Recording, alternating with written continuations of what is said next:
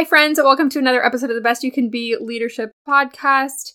As a little bit of a reminder, we are a leadership podcast, but we're also a nutrition and wellness podcast, kind of tying the two together because our mission is to cultivate confidence through leadership and wellness. So today's episode is especially heavy on the nutrition and wellness and fitness specifically side of things because I had the honor and privilege of chatting with Cynthia Monteleone. She is a certified metabolic analytics practitioner. So she works with clients all the time, and she also has a passion for helping others achieve health and happiness by finding their ultimate superhero self. I absolutely love that. She is a wife, she's a mom of 3, and she is also a multiple national champion and a world champion sprinter. So interesting story there. When winning the gold, she actually ran faster at age 43 than she did as a Division I collegiate track athlete. So there is quite the story there that we were fortunate enough to hear more about in this conversation. One of my favorite takeaways was actually how she defines a leader as someone who is really just being true to themselves and not bending to the pressure that surrounds all of us to act like someone we aren't. And I also really love how she tied leadership and wellness together by pointing out that when we are well, or when we are taken care of and functioning optimally, we are better able to make sound decisions. Isn't a leader someone we should be able to look to for sound decision making? I thought that was a really, really great point among many other nuggets of wisdom she shares. So without further ado, enjoy this conversation. Welcome to today's episode of the Best You Can Be Leadership Podcast, where we offer bite-sized lessons and steps that you can implement as a part of your journey towards becoming the very best that you can be. This is your podcast host, Brigitte Bornstein, and just so you know, for planning purposes, we release a new episode the first and third Tuesday of every month with some amazing guests. Thank you so much for joining me for today's discussion. I hope you'll return my handshake to you.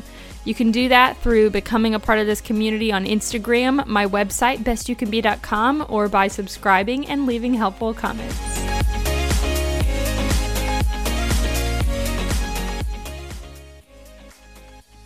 Hi, Cynthia. Welcome to the podcast. Thank you so much for your time today. I'm really, really happy to have you.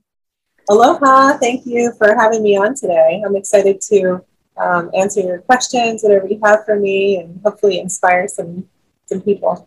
Oh, not hopefully. Definitely will inspire some people, including me.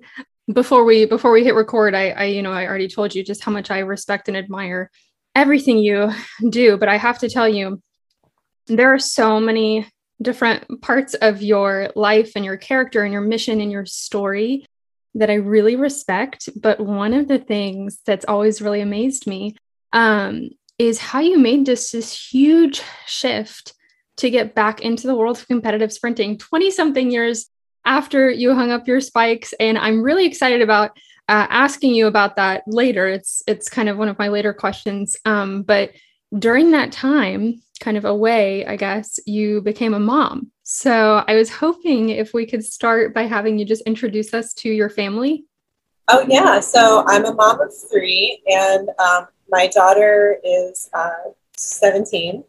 And then I have 2 boys, and they are almost 10 and 8.5. And they definitely keep me on my toes. All different personalities, just wonderful children. Like, my main priority in life is my family, of course, first. And then after that, my passions. So I didn't run for 20 years. We can get into it later now, whatever. But yeah, my family is awesome. My husband, Zane, of course, he's been coaching wrestling for 20 years, over 20 years, but I think it's like 4 years. And so, we have a mission to help inspire the youth in our community as well to have, ultimate optimal health and wellness. So I love that. I can see that it's definitely like a family effort, because I guess just from following you on social media, I mean, your kids are very into athletics and into being outdoors as well. So it's definitely, you've done a good job of making it kind of a cohesive mission. What about could we get a little bit of a snippet into kind of what your morning routine includes, maybe? Yeah, sure. So I wake up around between 6 and 6:30, and I try not to set an alarm because it's better if your body can wake up by itself. Sometimes alarms can be a little jarring, especially like, and it's terrible for your neurotransmitters to hit the snooze. So try not to do that. But I wake up around between 6 and 6:30. The light's just coming out, so it's perfect. And I start to make breakfast and make a pot of coffee, get that going. I have 8 ounces at least of water, room temperature, with half of a lime and sea salt, Hawaiian sea salt or colored sea salt. And that actually sets up, it's kind of like does two things. It's a little bit of a flush, it hydrates you, and it gets your stomach ready to digest proteins with that little bit of lime. The limanoids, my mentor came up with this, it wasn't me, Charles Poliquin. And he basically figured out that sets your body up for some digestion. And then, especially proteins. And then I do a handful of whatever protein I have. I prefer red meat, but I don't have red meat every morning. Sometimes it's chicken sausage. Sometimes this morning I made a wild Alaskan salmon quiche. So I tend to not do eggs in the morning usually because people get stuck in the rut of eggs, and you have to eat a lot of eggs to get the amount of protein that you need in the morning. Yeah. And so I eat a few bites of food, whatever that meat may be, some nut, maybe a couple nuts and berries, and then I wait a little bit, a few minutes, and I have my coffee after that. So it's a lot of people make the mistake of having their coffee first because they just feel like, oh, I'm so tired, I need tired, yeah. They train their body that way. But really, to me, that's very mental. There is some physicality of your body anticipating coffee, and actually you'll get more tired as you smell the coffee before you have it because your body's anticipating the caffeine jack, and then it actually becomes more fatigued before you drink it, which is really interesting. Yeah, but so it's best to wait though, because I've seen the pattern where people will have the coffee, then they all of a sudden they don't want to eat anything until like noon or 1. And I am not a fan of intermittent fasting. I believe that it is beneficial for some people, like the morbidly obese. There's some ways we can put in some fasting. And even then, my mentor advocated just doing clear liquids instead of an actual like no food, no water fast. So there are other ways to achieve the goals that they're trying to achieve other than intermittent fasting. And I've had so many clients come to me that I've had to fix, female clients especially.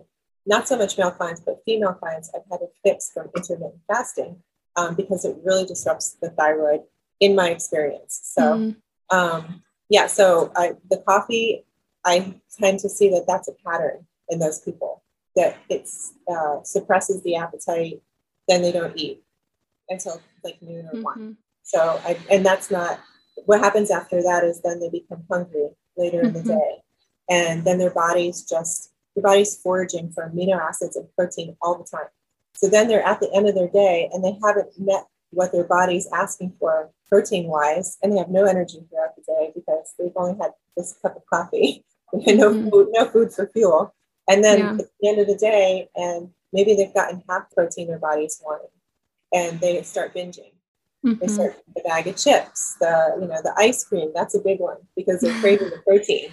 And there's protein in ice cream. So a lot of times when people are craving ice cream after dinner, it's not really the sugar that they want, although sometimes it is partly in sugar. It's the protein. So this is a pattern I see, and it starts with the morning routine. So I think the way we start our day is extremely important. Yeah. It's rare that I kind of have an off morning, but it's you can kind of feel it. And that's really interesting about the coffee, especially because I just feel like you're right. There are so many people that start with that and just that, and then they're just riding this roller coaster the rest of the day. And it's like, okay, well, now I need more coffee. Okay, well, now I really want a bagel, or now I need something sweet, a candy bar, and coffee again. And it's just, goodness. Okay, so that's a good little nugget. It's all neurochemistry. So if they start their day with coffee, and then maybe they do have, say, a bagel or a bowl of oatmeal even, which some people think is healthy. because it's a complex carb. But then 2 hours later, they're craving carbohydrates again because they've made themselves carbohydrate adapted, and they need that constant sugar. Like they go up and then they go down, and then they go up and then they go down, that sort of thing. And so it's actually a dopamine release, and it's neurochemistry how you start your day. So when they eat a bagel or something high carbohydrate in the morning, they actually will set their neurotransmitters up to with the serotonin and basically dopamine spike to release chemicals in their brain that want carbohydrates again a couple hours later. So I would say it's kind of not your fault if you want a donut at 10 a.m. because you've already had some carbohydrates for breakfast. But it is your fault in the way that you have the choice if you're educated. But let's be honest, most people don't have this education, which is why I like to speak out about it. Instead, if you get your morning up with something protein and healthy fat forward, you're going to be more satiated. My mentor, Charles, cited a study where there was a factory where they made chairs, and they calculated how much production was made if they had a carbohydrate breakfast and then a carbohydrate lunch, or a protein breakfast and a carbohydrate lunch. So they still had carbohydrate-based lunch, but the protein eaters for breakfast produced something like 40% more chairs during the day. They were more productive because they had protein for breakfast. So don't we all want to be more productive in our days? Absolutely. Sign me up. That's great. Oh my goodness. Well, getting into some of the bigger questions, I'm actually going to start with my favorite. So you ran Division I track and field, and then you eventually hung up your spikes. Correct me if I'm getting any of this wrong. And then about 20 or so years later, you returned better than ever, right, to training and competing after having your 3 children and after starting a business with your husband. And I know that there's so much more to that than meets the eye. There's just no way there isn't. So I was wondering if you could just tell us your story there and kind of identify the shift that took place for you to decide to commit yourself to competing again, because I'm sure that was a big jump. A lot of people ask me about my story, but no one's asked me about how I felt, with the word shift. I love that word because it was a huge shift, worse. And I think that's really great because that gets down to the heart of the matter of how you can make that choice. So how did I make the choice, and how can others make that choice? I thought track was done when I was done with my college career. I just, I did run a couple of times, like I jogged with friends a couple of times, like really a handful of times over the next 20 years. It was not a lot. I thought it was done. And then in my early 30s, I went to a gym with a friend, and the guy that owned the gym was one of Charles's students. And he said to me, oh, you can run track again, and you could probably be just as fast as you were. And I said, what? That is crazy. There's no way. And I even remember running into my college track coach and telling him, hey, this guy told me maybe I can be as fast as I was. And he said, oh, that's very difficult. He was not discouraging me, but he was just let's be realistic. You're in your 30s, you already had one child, it's going to be tough. And so I never really, really thought about it until I turned 40. And my daughter came to me, she was 11, and she said, Mom, I want to run track like you did in college. And I said, oh wow, that's great. Okay, well, and she really did like running. So I said, well, let's start up at the track and do a time trial, a 400-meter time trial. We'll see where we're at, and go from there. It was the most painful 400 I ever ran in my life. One lap around the track, 1 minute and 30 seconds, which is not very fast. And I crawled across the finish line. My whole body hurt. It was hard. It was not easy. So I'm just going to tell you, having the 3 kids, I remember some points telling my friends, it feels like my bones are moving. It feels like they're moving back into place. My pelvis, my bones would ache after running. But I know now, because of studying that's because the impact of sprinting and running intensely actually builds your bones. People forget that bones are living tissue. They're not just concrete structures. They grow. And we replace our bones every 10 years. We generate new bone tissue. And every 10 years. Every 10 years. So if you know someone who has, osteopenia, any kind of bone related, it's osteopenia comes before osteoporosis. There are a couple of supplements that you can take as well, but they can regenerate their bones. It's not too late. They can build stronger bones. Actually, wrote an article, it's on my website. It's called Build Better Bones. And so it goes really into the depth of all the supplements and different methods. But sprinting is one of the things, training intensely, as well as weightlifting, strength training, that will build better bones. So that's why my bones were feeling like that, because I was nothing like this for 20 plus years. Mm-hmm. But that's really where it started. And it wasn't easy, but I committed to it for my daughter. She inspired me, and I showed up every day. So even though I wasn't good, you should see, I have a video of me doing plyometrics the first time with my coach when I was like 40 or 41. I think I was 41. Yeah, I was 41. And I was not even coordinated or strong enough to do plyometrics. I couldn't do tuck jumps. I couldn't do split squat jumps. I couldn't do it. I was not strong and I was not coordinated. And I was still holding a lot of body fat. So I just made the commitment to keep showing up and keep doing the work and learning how I could be better. So, and I'm still constantly learning, how can I be better? And then I like to share that information with others. So I hope that answers the question. If you find yourself in the position where you want to do something like this, and I highly recommend sprinting over endurance training. Women looking for a fitness goal, I really feel like should not be choosing a marathon. It is not good for optimal hormone balance. I can go through the whole list later if you want, but if you choose sprinting, then know that it's not necessarily easy, but it's worth it, and it's worth it for your health. So I hope that makes sense. Absolutely. Yeah, I agree with you. I think sprinting is way more fun anyway. Oh my goodness.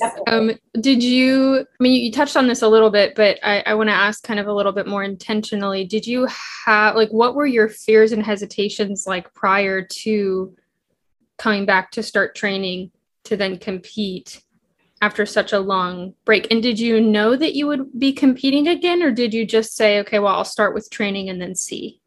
Yeah, so once we started training, I said, okay, well, let's pick something that we can both do. And I found a track meet called the Aloha State Games. And we had a little track club. We had some high school kids and couple older athletes. And we were like, let's all go fly to Oahu, the other island, and do this track meet this summer. Like, let's train for that. And so that's what we did. We all went over there, and it was not running really fast or anything like that. But even as slow as I ran, I remember still being maybe like fifth or sixth after the college girls. And the other women in the stands were like, you have inspired us. Like, you hang with the college girls. Wow, that's amazing. And then, wow. Fast forward, of course, then I was beating all the college girls, but that took some time and definitely a lot of, if you follow me, you see me on the ground a lot in my workouts. And that's because I have given absolutely everything that I've had that day. I've given every ounce of energy, so much is that all I want to do is lay there on the track. So that's my choice to give that. And it feels good afterwards when I do that. And if I don't give that much energy in my workout, then I haven't done it right. In certain workouts, of course, you're supposed to be rested and short sprints and that sort of thing. But for that really hardcore, put the fuel in the tank, strength, speed, endurance workout, that's how I know that I've given my all. So I didn't really have fears for competing because it was just going to be a fun thing. There's no pressure. And then after that, I thought, okay, well, I want to do the National Masters meet. And I went to the Masters meet and I came in fourth place. They gave me a fourth place ribbon. And at that point, I said, I never want a ribbon again. I'm going to come back and I'm going to win next year. And I did. I came back and I won indoor 400, 200. I won outdoor 400, 200. And I just continued to work hard and keep winning. And I would say that because of the nutrition lessons that I learned about timing of eating and what to eat, being like steak before I run, people think it's crazy, that sort of thing. I learned that you can actually change your distress into eustress. So instead of being distressed and nervous before races or nervous about competition, you can actually change that to be excited, which is beneficial to release catecholamines to be excited. But what research tells us is that if you're distressed and you have anxiety and you're ruminating about your race or your competition, you actually will perform worse. So I make sure not to do that. Having high fats in your diet, like the good fats, coconut oil, that sort of thing, having that will actually create a neurological response where you'll be less stressed. So it will mediate stress. Yeah. So I kind of biohacked my way into not being nervous at all. So even at my world championship meet that I won, I wasn't nervous. I was excited. I was like, all right, yeah, let's do this. I'm ready. You know, my teammates were like, yeah, go Wonder Woman. And I'm all, hey. Like, oh, let's do this. Yeah. Let's just execute the plan. That's what we're here for. That's so rare. I wish I had known more about this when I was running, because I ran D1 for 2 years, and I remember just always feeling tired. Like even at a race when you're supposed to be, well, I guess most people are nervous energy or whatever. I was still trying to figure out, I had coaches saying like, eat, tons and tons of carbs, blah, blah. Yeah. And I would just be like, why do I feel tired in the starting blocks?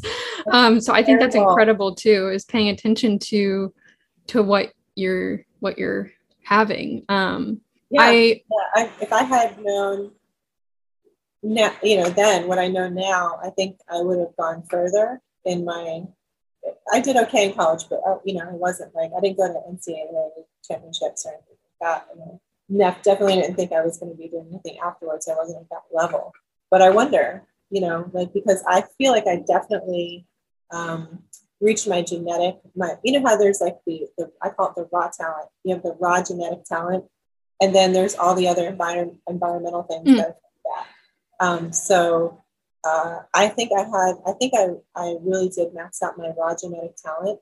And then as I got back into it and I started learning all these biohacks, that's why when I did run that indoor world championships, I ran faster than my best indoor college time. Wow. So it's because I made different choices and I changed my environment. So I think I exceeded my raw genetic talent by making these epigenetic choices. Which is encouraging, because I think a lot of people look at, maybe you specifically to be included. Just a lot of people will look at successful athletes and think, oh, well, that's just them. I'm just going to be stuck here. I could never have a future being successful in, whatever sport I really love. But there is so much that we can do, which is really amazing. If I had to imagine, your training takes up a good portion of your time. And I'm sort of just, how much do you think I train? What do you think my training schedule looks like? I don't know. I mean, because honestly, as I'm thinking here, it could kind of go both ways. I'm sure you're extremely efficient with your training schedule and probably incorporate things like, the hike you guys are going on later today counts for something. So it could either be a ton or way less than I would imagine. I'm like off season right now, so I'm just doing different things. I start my training in October. So how many times a week do you think I would run to train for the 400? Oh, running specifically? Yeah, specifically a track workout or running, any kind of running or track workout. 3 to 4?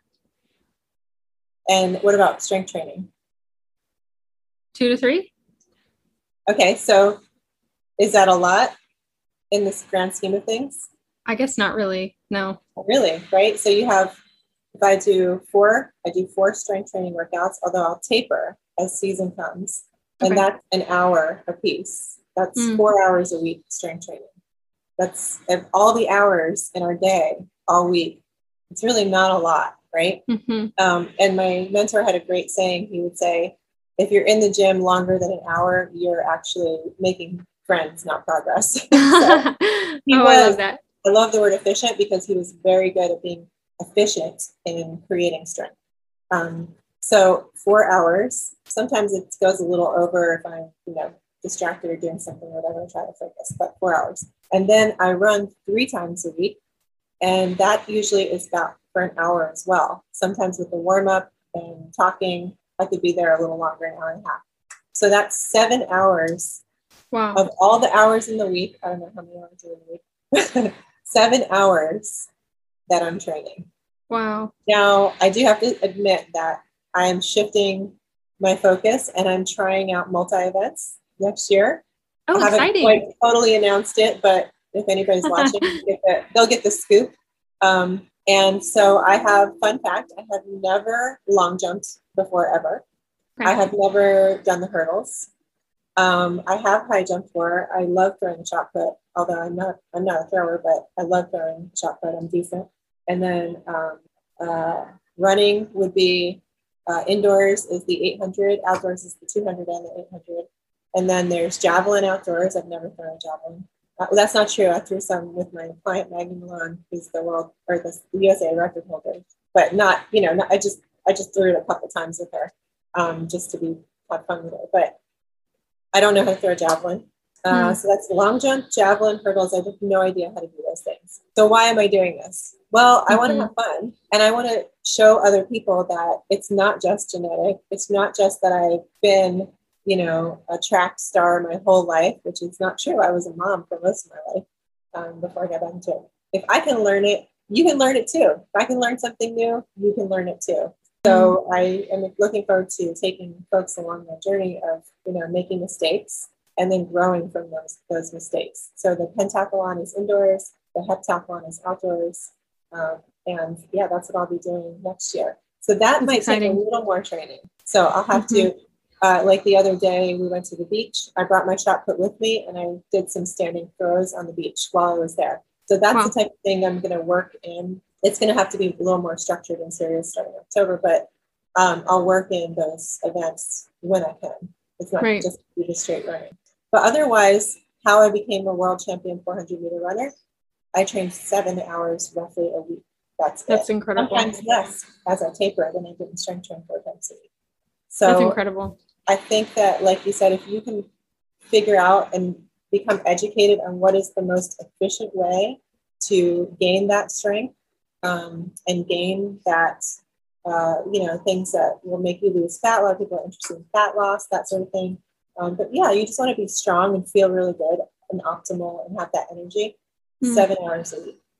Wow. That is a massive takeaway for me from this episode, because I love exercise. I actually do not enjoy days of being sedentary, but that's definitely, I feel like, a theme where that's like the first thing to go when someone gets busy, because maybe there's this misperception that, and even just not for someone wanting to compete, but I don't have time for that. I don't have time for that. And I think most of us would agree, if we actually step back, you can make time for that even a little bit. But it's really encouraging to hear that you're also able to just be as efficient with your time as you are and not have to spend hours and hours. I like what you said. Was it your coach? I think you said if you're in the gym for longer an hour, you're making friends, not working out. You're making friends, not progress. He had great one-liners. Charles, you probably can't see the poster. He's in the poster behind me. But that is so great. Oh my gosh. Yeah. So if anyone had, I love to credit Charles for so much, because he changed my life and he gave me the wisdom to change other people's lives. So I would say most of the things, the foundational things I have learned from Charles. And then, so look up Charles Poliquin. He's done some podcasts with Tim Ferriss and Brian Reel, Brian Rose, London Reel. And those are some really great podcasts to be introduced to Charles and what he taught. And he was really interesting individual, French Canadian, a little rough around the edges, but definitely funny with his one-liners, and he got the point across. That's great. That actually kind of segues into something that I did want to ask you about, which is a little bit more leadership focused, just because he, sounds like a leader in your life. And I wanted to ask you, when you envision a leader who you truly admire, what are some of the traits and qualities you really value? I love this question. And it's not going to be, I think, the traditional answer of what the definition of a leader might be. I don't know, maybe so, but to me, a true leader operates as their authentic self. And most people don't operate from their authentic self. They operate from what they think other people want them to say or do. And if you know me, you know I'm not that girl. Because I will speak up. I speak up for fairness in women's sports when people tell me, hey, you shouldn't be talking about that. It's controversial. Hey, when did common sense become controversial? I don't have hatred in my heart. This is coming from a place of love. And that's my authentic self. So right. You're being genuine to yourself. Yeah. Exactly. So, you know, some may see me as a leader in that point of view, or a leader in sprinting as we age. I'm totally going against the grain, saying, hey, don't run marathons. Everyone seems to turn 40. The women turn 40. They train for a marathon. They're like, I actually just had to tell one of my clients, she said, oh, it's going to be my, I think it wasn't 40, it's a 30 something birthday. I'm going to do a half marathon. And I'm all, what? No, you can't do this. You have high cortisol right now that you're supposed to mitigate, because she has work stress, which is high cortisol already. And this is just going to increase the cortisol more, because it's too much stress on the body to train that long for endurance training. But anyway, for this long discussion, but so I'm going against the grain for that. So I'm a leader in helping women find their hormone balance and their wellness through sprinting instead of marathon running. But if I were to pay attention to everything that anyone else said about me or their opinions about me, I wouldn't get anything done. I would never speak up. I wouldn't even be on this podcast right now. I'd be, hiding in my house in the corner in the dark, afraid of everything. So with that authentic self, knowing who you are and knowing that you speak the truth, comes inspiration for others to do the same. And I do, of course, Charles was that person. When I said he was a little rough around the edges, like, he was not a warm and fuzzy person to a lot of people. He was like, people would be like, oh yeah, he was a total jerk. And he wasn't a jerk. He was just very honest. So if you weren't doing it right, or you weren't doing it according to what produced the results, that he would tell you. Like, he was definitely, strict. So I think that operating from that authentic self creates more truth in the world. And that's what we all need. We need truth and we need honesty. Agree. It's something that we hear a lot. I feel like authentic and being your authentic self is definitely a buzzword right now. But I think it's rare that people stop and consider what that actually means. That means being yourself. Yeah, great resource. If you're like, what does this mean, my authentic self? I don't even know where to begin. Great resource is my friend Roxy. She's on Instagram as @RoxyLook, and she's also on @BlackBeltBeauty. That's her brand. And she's basically an empowerment coach, and she goes in depth in a lot of her posts and a lot of her classes and things like that on how to create this authentic self. So if you don't know which way to go for where do I start with this, she's a great resource for figuring that out. That's awesome. That is awesome. One other thing that's just kind of, I'm just curious what your thoughts are on this about as it pertains to leadership, because you have all of this wellness and nutrition knowledge and passion. Do you personally feel like your overall wellness, which I understand that's a huge category, do you feel like that plays a role in your ability to be a leader, whether it's as a mom or with your social media following or with your clients? Yeah. Okay. So, yes, because when we look at our leaders, we need them to be well in order to make sound decisions. So right now in my warrior community, our theme is brain enhancement for cognition and performance. So I'm going through all the different amino acids and methods to enhance your brain. Enhancing the brain, yes. So you need to have this whole package of rest and good nutrition and maybe some nutrients that you're deficient, trying to be your optimal self. That will encourage others to be their optimal self. And that makes you a leader. So for instance, my clients have now become leaders in their community because they get approached and they say, oh my gosh, like, Lauren, you look amazing. What are you doing? And she says, well, I'm making sure I get my sleep, and I'm getting light in the morning for my circadian rhythms, and I'm taking the supplements that, my practitioner told me to take. And they go, oh, I want to do that too. I want to look like you do and feel like you do, because you're always full of energy. So she has become a leader in the community by being well. So absolutely. And plus, when we look at let's look at politicians, we won't name names, but leaders who are feeble and don't have good cognition are seen as weak, and they're not really actually able to make decisions that are the best for us. Of course, they have whole staffs that make decisions anyway. But if you think about that, like think about ancient times, and think about the picture of what the leader looks like. Usually, they are either really, really smart or really, really strong and smart. Yeah. So yeah, I would say that it's definitely important. And don't forget that you can be a leader too. Like your listeners, they can be a leader by taking care of themselves and promoting that message to others. Wow, I absolutely love your answer. I love your answer. I didn't know where you were going to go with that. Of course. And I really love that it shows your ability and enhances your ability to make sound decisions, which of course, whenever if you look to somebody as a leader, you're looking to put your trust in them in some way, shape, or form. And that makes perfect sense to me. But you mentioned your Warrior Community Program, which I do want to ask about, and definitely, not saving the least for last or whatever. But I was wondering if you could introduce us to that, because I haven't really touched on your business mission specifically yet. That's fine. And, my business is there. I always tell people, it's there as a vehicle to help me inspire others, and help others thrive.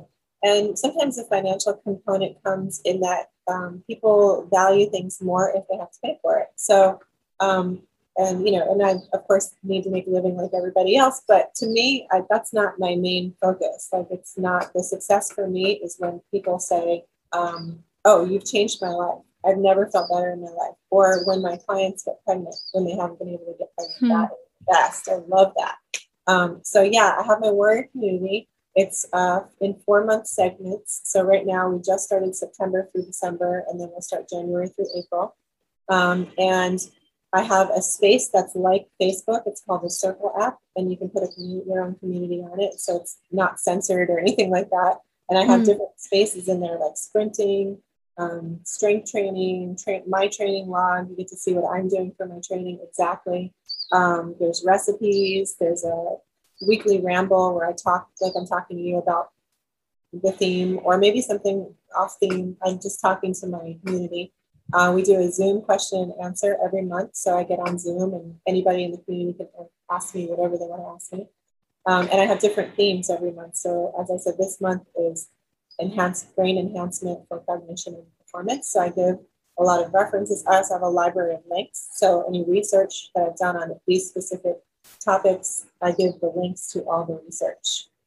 So they can read the articles or go on. So yeah, that's the community. I give a sprint challenge. So I give 3 sprint workouts. I give a strength training, or not the whole strength training program, but I give 1 strength training exercise that's beneficial to sprinting specifically. That's great. That answers that question. It's a lot, actually. It is very, very broad. We can talk to each other on the app. So we can all communicate on this little Facebook type app. I love that. So you really have cultivated a community, like the name would suggest. That's amazing. That's really amazing. Well, before I, ask you if there's anything you want to leave us with, I want to just hold up my copy of your book. And Cynthia did not ask me to say any of this, but for those listening, yes, you can Google and you can get random running and strength workouts if you want, but I would not recommend that as someone who has already tried to be super independent and got very hurt from that, needed surgery and just a number of issues. Please get this book. I'm going to link to it in the show notes. It's called Fast Over 40, a memoir and training guide. And you can just learn from the workout plans and learn from all the in-depth knowledge that Cynthia puts together in this very fairly pocket-sized. It's very readable. Very quick read manual almost, but packed with important information. Yes, it is. It's definitely like the type of thing that you can read through, but then you can also just have to reference very concise which I think is appreciated, and kind of just has the most overarching important points. And it's really fantastic. And I'm thankful that you wrote it. But do you have anything else that you want to leave us with that I haven't asked about yet? No, I did remember when we were talking about my schedule, one important thing too, and you mentioned getting injured. One important thing is that sometimes people do too much. They train a little bit every day, or they'll do like 30-minute runs every day or something like that. And in that schedule of the 4 days a week of strength training and 3 days a week of running, I have 3 days off. So I double up. I run in the morning and I strength train later. You should always wait 4 to 6 hours between workouts to do that. So I'll do some running in the morning, strength train at least 4 to 6 hours later, if not in the evening. So I double up so that I have a whole day where I'm doing nothing, because that recovery is when you repair those muscle fibers that you've torn so wonderfully the day before. So today I have an off day today. My house guests came and we did the Death Marcher lower workout yesterday. Speaking about efficiency, we had that done in about 30 to 40 minutes. It was, I do this in my off season. It's a circuit where it's rounds with eccentric tempo, which means you go slow on the way down. And it was absolutely brutal. The front squat has a 2-second pause at the bottom. So you're front squatting down for 3, and then you hold for 2 at the bottom, and then you come up. And a lot of people think, oh, speed, I have to do explosive cleans and jerks and all these Olympic lift movements. And you see that a lot if you follow sprinter, like elite sprinters or coaches that coach sprinters. But if you read my book, you'll know as we get older, that slow eccentric of 4 seconds down, that sort of thing, that actually recruits more fast twitch muscle fibers than if you were to do the explosive movements. And you're more likely to get injured on those explosive movements. And so it's really important to kind of change the type of mentality we have towards training as we age and incorporate more of that. So we had eccentric work. We didn't have a lot of rest. And so I'm sore today. My legs and my hamstrings I feel are sore, which is great. That means I really tore those fibers. I did a good job challenging myself. And then, but basically I won't do anything today. Friday is usually my sauna ice bath day. We do rounds of that. And then I'll pick up a workout again on Saturday. But normally my workout schedule would go run Tuesday morning, lift Tuesday afternoon, off Wednesday, run Thursday, lift Thursday, lift Friday, and then off Saturday, Sunday, or sometimes I'll squeeze in another strength training workout Saturday morning and have the whole rest of the day and all of Sunday off. So I guess the long-winded version of this is make sure you're taking at least 2 recovery days a week, if not 3, or you're not doing anything. Wow. Really good to know. Very good to know. Amazing. Oh my gosh. Thank you so much, Cynthia, for your time. For having me. I cannot wait to get the feedback on the takeaways from this episode. And again, I really, really just admire the mission you're on. I have your social media in the show notes, all linked. So everybody, please go follow her, especially because I feel like we only scratch the surface for a lot of things. Like, you know, easy to remember on Instagram at FastOver40. Yes. So easy to remember. Absolutely. You know, and you definitely want to go follow her. If you want to go deeper in the things like why she so passionately recommends sprinting over long distance. She gives a lot of good educational content for that. But thank you. Thank you for your time. Thank you for your impact, not just on those you work with, but also just with everybody that you are constantly sharing with so that we can all benefit. I really appreciate it. Thank you. Thank you so much. I appreciate it too. Thank you.